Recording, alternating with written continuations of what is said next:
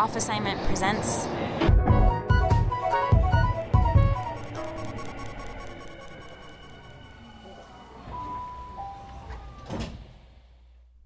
Behind the Feature, While the World Was Watching Soccer, by Aaron Gordon. It was early July 2014, and I was in Strasbourg, France, a picturesque medieval city that sits on the Rhine across from Germany. I had been hopping from city to city for the prior 2.5 weeks, reporting on the World Cup.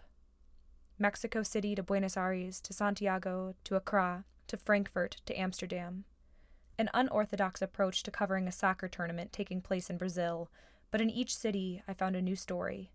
I decided to go to Strasbourg to watch each half of the upcoming France-Germany match from their respective countries.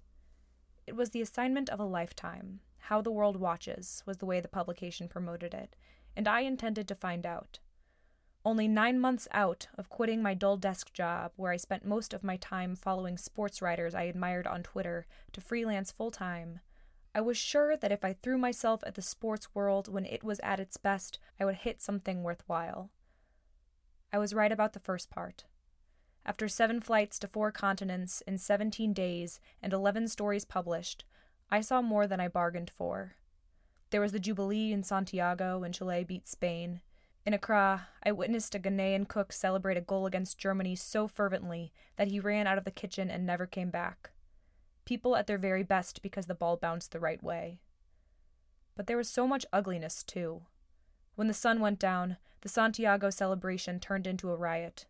In the swankiest hotel lobby in Accra, a bulbous American with a half-open Hawaiian shirt and a chomped-up cigar hanging out of his mouth bragged to me about how the locals were too clueless to protect their natural resources, and he was there to reap the benefits. With every word he spat, his unbrushed teeth wafted stale, smoky breath into my nostrils. All the while, my fixer, a Ghanaian man, stood right beside me. When we left, I asked how he could listen to that filth. He shrugged. There are many like him. Overall, the assignment was turning into a quasi-failure. I had invested a significant amount of my own money into making this trip happen, but I tried to do too much. I was also tired. I had spent almost as much time in airports and airplanes as not, writing whenever I could squeeze a moment. This usually meant on an overnight flight.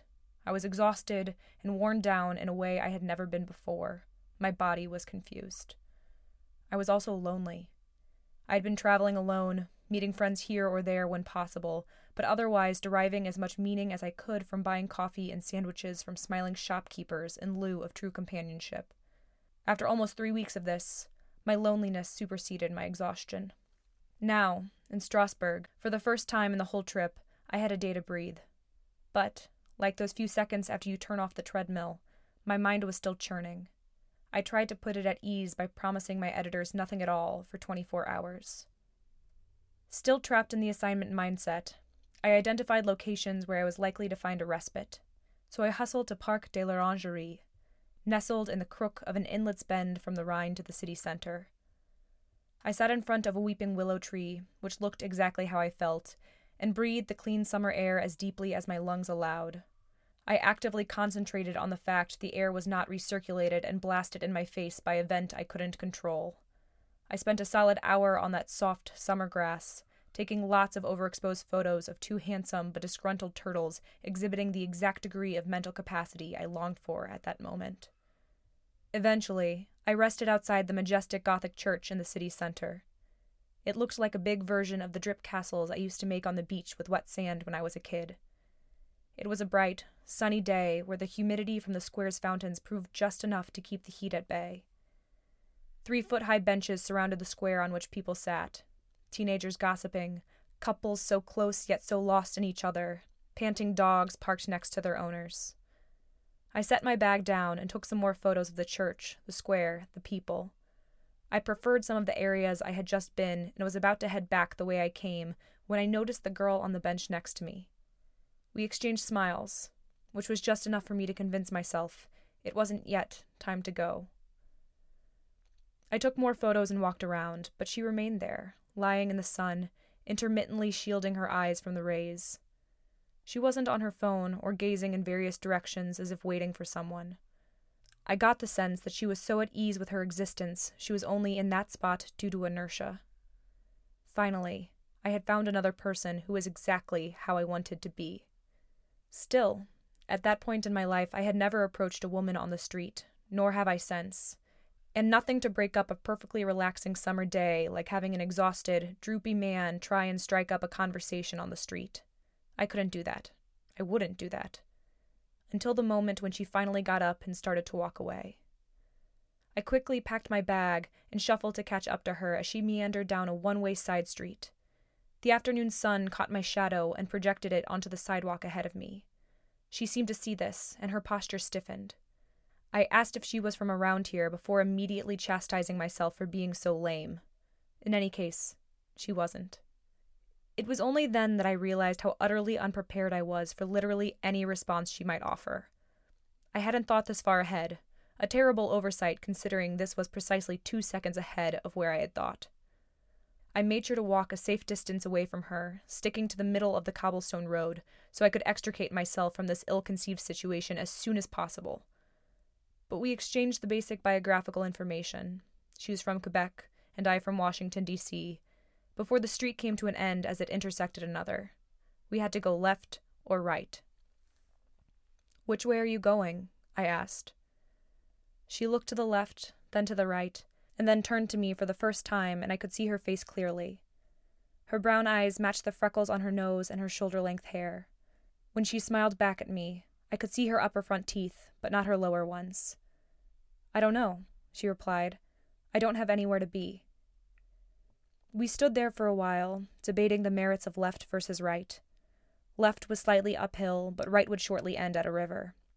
After almost 3 weeks where every decision felt so fundamental, not just to my assignment, but to my next destination, and even my future as a journalist, I realized the antidote was not to give up on thinking entirely, but to relish in overanalyzing the most inconsequential decision possible. I don't remember what direction she chose, but I do remember that she chose it. We spent the next few hours wandering past rustic, squeaky iron gates and balconies lined with bright red roses. Vintage turrets punctuated the rooftops. She was a student in Quebec and had come to Europe to visit her friend in Munich. The friend was supposed to meet her in Strasbourg, but it turned out the friend could not make it. She had a day to kill before her train, which left the next morning. She was crashing at a hotel a bit outside of the city, which she accused of being not good. I also learned her English was, to borrow her phrase, not good. I, of course, couldn't speak a word of French. We managed stunted, simple exchanges, but anything more in-depth or complicated required Google Translate, which back in 2014 was even less suited for conversation mediation than it is today. At times, she would get so frustrated or mentally exhausted she would let out an ugh of annoyance. Afterwards, we would agree not to talk for a bit, and I experienced the universe of difference between agreeing to not talk and having no one to talk to. We eventually decided to leave the historic city center where the houses leaned forward until the upper floors hung over the streets, and find the footbridge across the Rhine into Germany and get dinner. The approach to the bridge led down a dirt path, and she got a pebble stuck in her sandal. She put her hand on my shoulder to steady herself while she removed it. The path eventually turned to manicured grass, lined on either side with unkempt bushes swaying in the breeze. Rectangular stepping stones were embedded in the mowed grass at perfectly even intervals. Ahead, the steel cables on the bridge rose from the incline like fingers from an outstretched hand, the last grasp from a drowning giant. The walk was long and conversation stilted, but I was finally unwinding the spools of thought that had built up over the weeks. We had to keep to basic words, ones we normally shy away from when answering tough questions because of their decisiveness. At one point she asked, "Do you like your job?" No one had asked me that before, not that bluntly. It's always presented as a spectrum. How do you like your job? Or couched in euphemism. Keeping busy? But not this time. I couldn't say, I went into sports journalism with a certain set of expectations about the industry and myself, and I'm still trying to figure out where I fit in and how to get to the professional level to which I aspire. I had to say, I thought it would be better. We stopped to get dinner at a restaurant across the river. By then, we had run out of things to talk about. She didn't like soccer. She was from some small town I couldn't understand, studying some scientific subject we never could properly translate. At one point, We became obsessed with translating one word that Google was having none of. We bonded mostly in our frustration over our failure to communicate. Naturally, I can't for the life of me recall what that word was. Finally, she broke the awkward silence by saying she wasn't looking forward to getting up the next morning. She had an early train, but she also had to take a bus to the train station, and she wasn't even sure what time the buses started running. She might have to call an expensive cab. Lapsing back into my typical habit of using verbose language to dance around a point, I emphasized I didn't mean to sound forward and didn't want to imply anything untoward, but I happened to be staying right across the street from the train station. I hadn't researched the hotel since I booked it on such short notice, and I accidentally booked a room with 2 beds.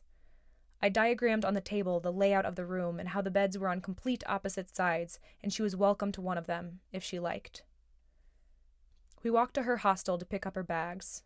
The hostel was, in fact, not good. The bunk beds had thin, transparent curtains, the bathrooms were moldy, and there was a disconcerting number of shady old men wandering about. I wondered to what degree she was merely taking her chances with some doofy American versus some stereotypically gross hostel. The sun was finally setting by the time we left for the bus stop back to the city center. I carried our smaller backpacks while she lugged her big one, the kind young people can be found carrying all across Europe every summer, throwing themselves at a continent in the hopes of hitting an adventure. I don't know if she viewed coming back to my hotel with me as just another part of that adventure, or if the adventure had already fizzled out and she was positioning herself for the train to the next one.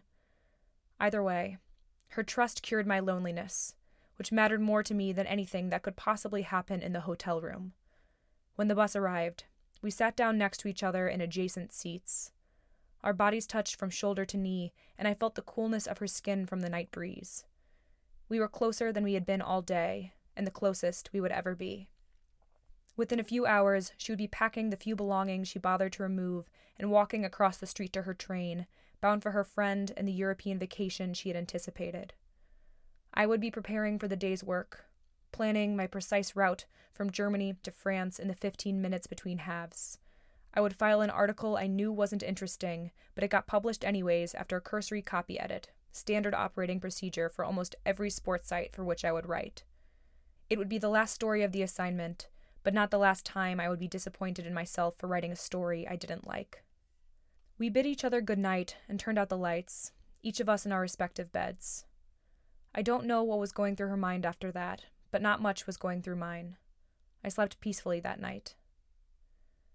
We didn't talk much at all on that final bus ride, but I thought about the movie Before Sunrise, in which a young American man traveling around Europe meets a young French woman, and they fall in love for a day before vowing to meet in the same spot 1 year later. They intentionally exchanged no contact information, thus placing their entire relationship on their dedication to return. The movie later becomes a trilogy filmed every 9 years with the same actors and director. The third film had been released the previous year, in which the young smitten couple were now a fraught, middle-aged pair with 3 kids trying to hold on to the final flickering sparks from the fire they once had. Every once in a while, I think about the girl in Strasbourg, what became of her, and if she finds herself asking the same thing about me. But I have no way to find out. Just like the characters in the movie, we never exchanged any information. I don't think it was some grand oversight on our part. I like to think we both got exactly what we needed. But even if I wanted to look her up, I wouldn't know where to begin. To be perfectly honest, I don't even remember her name.